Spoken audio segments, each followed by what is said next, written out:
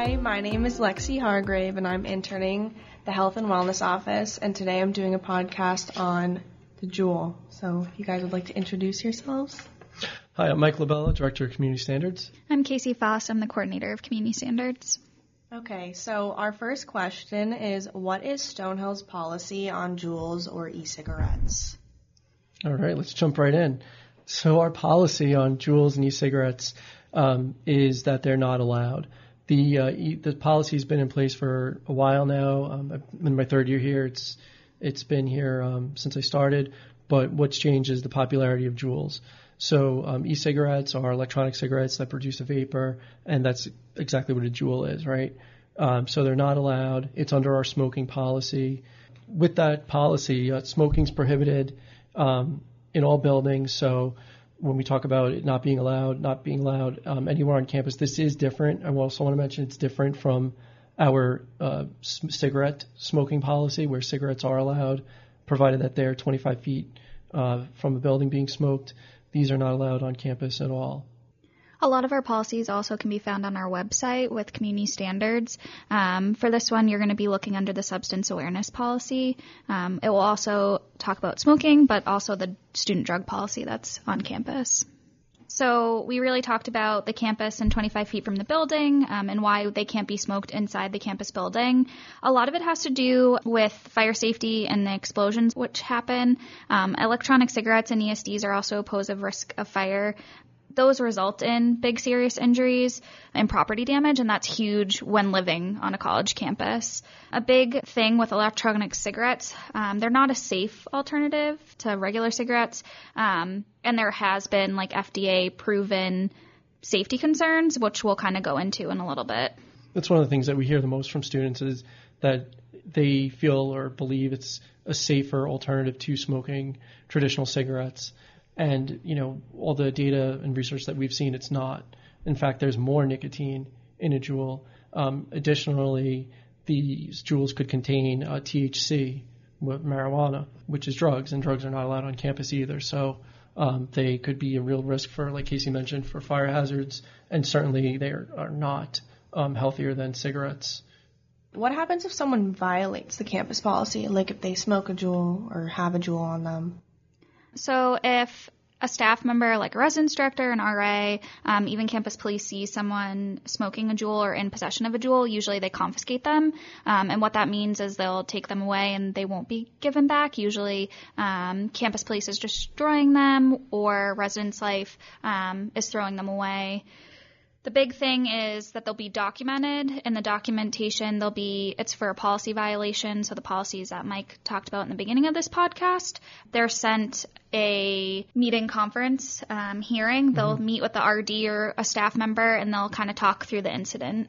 So what happened? Were you smoking it? What were you smoking out of it? A lot of the times students are stressing that their parents don't know that they're smoking these. We ask, well, do your parents know? They'll say no, but it's not the same as a cigarette. So we kind of have that educational conversation about, okay, but it is worse than a cigarette. This is like educating them. So they're not really knowing the difference between a cigarette and an e-cigarette, which is the biggest, I think, frustration for our staff. Yeah, and if that Juul was modified, if we're aware, so if we know during this time of documentation that Casey's talking about, if we are aware that the Juul has been modified or the Juul contains THC, marijuana, then that's going to be treated a little bit differently. That would fall under our drug policy, right? Because now we're talking about marijuana. But either way, that's going to result, like Casey mentioned, in a conversation with a hearing officer, whether that's the student's residence director, myself, Casey, or another staff member. I know in the past, a lot of the sanctions, too, with these conversations are going to be educational projects. So one time, a student that I heard the case for, they had to do an educational bulletin board about juuling. And a lot of the times, that's where they're learning the information the first hand, right? So they're actually researching it for the first time ever and realizing that maybe it's not the safest or healthiest alternative to smoking a cigarette. We get a lot of papers, so researching the fire policy and how having a Juul can affect that, or an e-cigarette. And then there's also a couple of projects or papers relating to why we have these rules. So really looking at our policy and having those conversations with Mike and I, and really determining why it's important to have these in place. a lot of what we do is education. One of the biggest things we hear is, I didn't know, I wasn't aware. So when when it comes to sanctioning, we want to make sure that students are aware, that they are educated, they're informed. We want them to make healthy decisions for themselves. And if they were under this perception that they were making a healthy choice and in reality that they're not, we want to equip them with the knowledge to kind of know that, and then, if they hopefully make the decision to change that behavior and make healthier choices. So you mentioned the facts about Juuls. Can they become addicting? Everything that we've read says absolutely. What we're seeing is these Juuls contain more nicotine than a pack of cigarettes. So more nicotine's in a Juul than is in a cigarette. It's incredibly addicting. There are also flavors of Juuls. So there's a variety of those flavors. You have the nicotine plus the flavor. It's incredibly addicting. And we're seeing more and more of these. The way that they've spiked in popularity has been incredible. Yeah, so a lot of the time, I know I wasn't familiar with Juuls or like the research surrounding it, so being able to dig deeper and like not just see it on social media platforms was really important for me. And that's really where I think younger individuals are getting their information. It's going to be the influencers, whether they're on YouTube or Instagram or Twitter, but those people are also being paid for the content that they're putting out, right? So they're really not trying the product, but they're really just allowing the brand to have a platform in order to get that popularity. So looking at who the influencer, what their age group looks like, and then being able to use that as kind of the marketing, the free marketing that they have.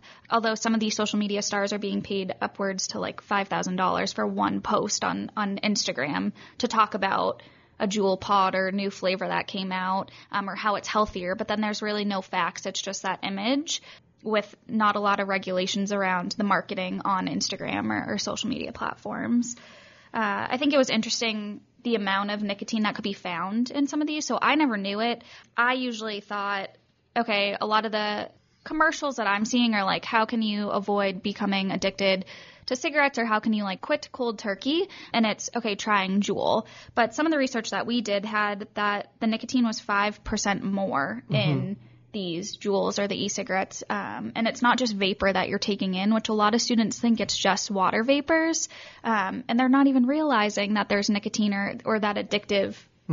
I once asked a student what's in a Juul, and they didn't know, but they had just finished telling me that it's a healthier alternative than smoking cigarettes. I think the other thing with Juuls too is when you have a cigarette, that's lit, there's smoke coming out of it, and that's something that you light a cigarette, you smoke a cigarette, you finish the cigarette. I think with Juuls, they contain more nicotine, and they're using it over a period of time, but they're not realizing. I think that they makes them think that, oh well, it's not as much, it's not as bad, I'm just taking a hit here. But like Casey was mentioning, the reality is there's a lot more nicotine in that than a cigarette. Yeah, you mentioned in this that they are bad for your health. Exactly why? It's the nicotine factor, like, and how addictive it is, right? So and God knows what else is in there. I'm not quite sure that they're really transparent with everything that's in there. I'm not sure we'll know that, for a while. But, there's a reason why we're starting to see some regulations on these things. I've seen some stores are pulling back on like the flavored ones because they're seeing how addictive it really is. And, also too, we even talked about how it doesn't, people say, oh, smoking's gross. I don't want my clothes to smell. This is a little bit different, so it makes it more attractive too. But we mentioned the fire risk, where we were kind of doing our research for this podcast, and we came across some websites that were showing like Juuls that have caught fire and exploded. Really, really dangerous stuff. So that, but also the amount of nicotine and the ability to swap it out with THC. I think some of the risks that people aren't even thinking about either are like the increase in flu or viruses that are going around campus. So a lot of the time, I know, Lexi, you were talking about it earlier before we started this, that people are just swapping them. So you use the analogy of like a gum pack. And so the fact that students are seeing one person pull it out, and I could have mono and I'm taking a hit from this Juul, and then someone else is taking it, and now I'm spreading this virus around campus without even really recognizing it, because that's not something that I'm going to bring up when I'm out is, oh, I'm sick or I have mono eye or I have strep, but let me now use the Juul that's right in front of me, right? So yeah, we're talking about the nicotine and like the addictive state those have, but I think there are some of those like lower level risks too, as like getting sick, getting the flu, and no one really, I wouldn't want to be sick, so I feel like that's a big thing for me, but. And I don't think students realize how much they are juuling either. Because it could be a hit here, hit there, like they're doing it periodically. And the other thing too is the flavors, like there's so many different flavors. Oh, I haven't tried that one, I got to try that, right? And now it's going to increase the use. So I'll stop once I try every flavor. Well, how many flavors are there? Yeah. The amount of pods that they're using within sittings too is increasing, and then it's giving you more. It's convenient to carry, it's small. Yeah, you can hide it easier. If someone's addicted to smoking the Juul, where should they go to get help for quitting? I would like to think on campus there's probably a lot of resources that they could utilize. I mean, this podcast is giving you the information, but also like the Health and Wellness Center, they're going to have a lot of education surrounding that. I always like to utilize the resources we have right with the students, so an RA. So the RAs aren't really trying to make your life harder, but they're trying to help you and educate you about why it's important. Maybe you stop or you recognize that maybe it's an issue that you didn't realize you had. I'm thinking too, like counseling. We talk about maybe coping or alternatives to replace behaviors. You know, they're really a good resource. And if they can't handle it or if things go to the next level, they know resources off campus that they could refer to. Talking to even if you don't want to talk to your residence director or your RA, like talking to any person or professional, I feel like on Stonehill's campus, they're going to be able to lead you in the right direction to get that help. It may not be something that you want to hear, but maybe it's something that you need to hear at that point of knowing that, you know, this is becoming a problem and I want help with it. But I don't want to draw that attention from my RA or RD, or I don't have a good relationship with them. Who else can I go to?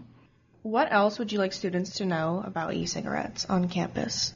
We want them to make healthy decisions and smart decisions.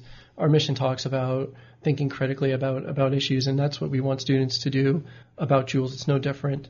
We want students to, rather than kind of say, oh, wow, it's, you know, the coolest thing, or I better do this too, especially now, you know, I worry about the incoming first-year students and, you know, the desire to fit in. I don't want to be the only one that's not juuling, so I have to do it. We want them to really know what juuling is, what the risks are, what it entails, the impact on themselves health-wise, you know, what does that mean? And also, what does that mean in the Stonehill community? How are my actions going to impact others? How is it going to impact me moving forward? You know, it could be scary. I think education is the key thing that I want to get across. Know what you're putting in your body, right? So you're going to come to college and you don't want to gain the freshman 15, but then you're picking up these juuling behaviors. Like, you're still putting bad things into your body and you're creating a bad habit that's ultimately going to affect your schoolwork, your motivation, different things like that. And I don't think students are realizing that. Like, if I passed you my water bottle and said, here, you know, have a sip of this, I think you'd be a little apprehensive. And if you said, well, what's in it? Oh, don't worry about it. It tastes good.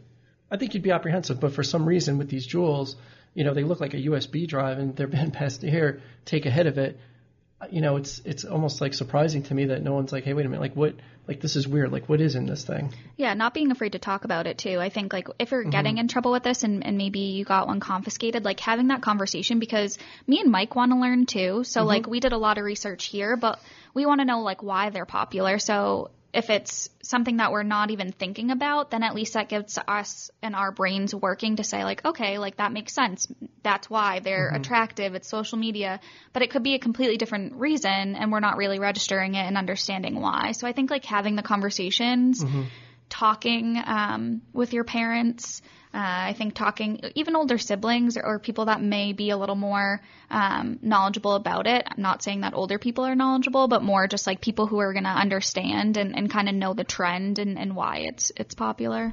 Yeah, we want to take the information that, like, when we hear things from students, and you know, that may inform us that, okay, well, we need to do a little bit more programming about it, and not just programming, but we need to educate students on this aspect of juuling, because this is what we're hearing from students, and also, you know, being honest with themselves too about their behaviors, like I was talking earlier about frequency. Sometimes when we talk to students about it, it's not, you know, they had it on them, but it's not theirs, it's their friends, they're just holding it, you know.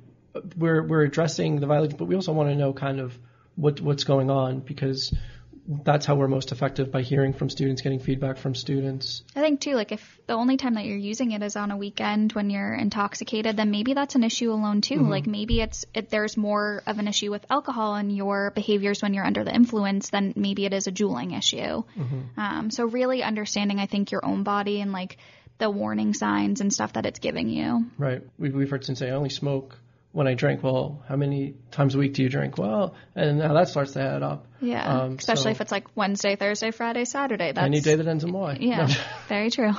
I think that's all we have. Thank you, guys. Perfect. Thank you for giving us this opportunity. You're welcome. Our pleasure. Our office is located in Duffy, 142. So, stop by, say hi, or if you want some information or education, or have a conversation about this policy, about Juuls, or really anything you're unsure of. We want students to be educated and know about our policy, so they could make educated decisions and that they're informed, not to get you in trouble, but to make sure that you're well educated on decisions that are going to impact you and others in the community. So thank you so much for having us. Great, thank you.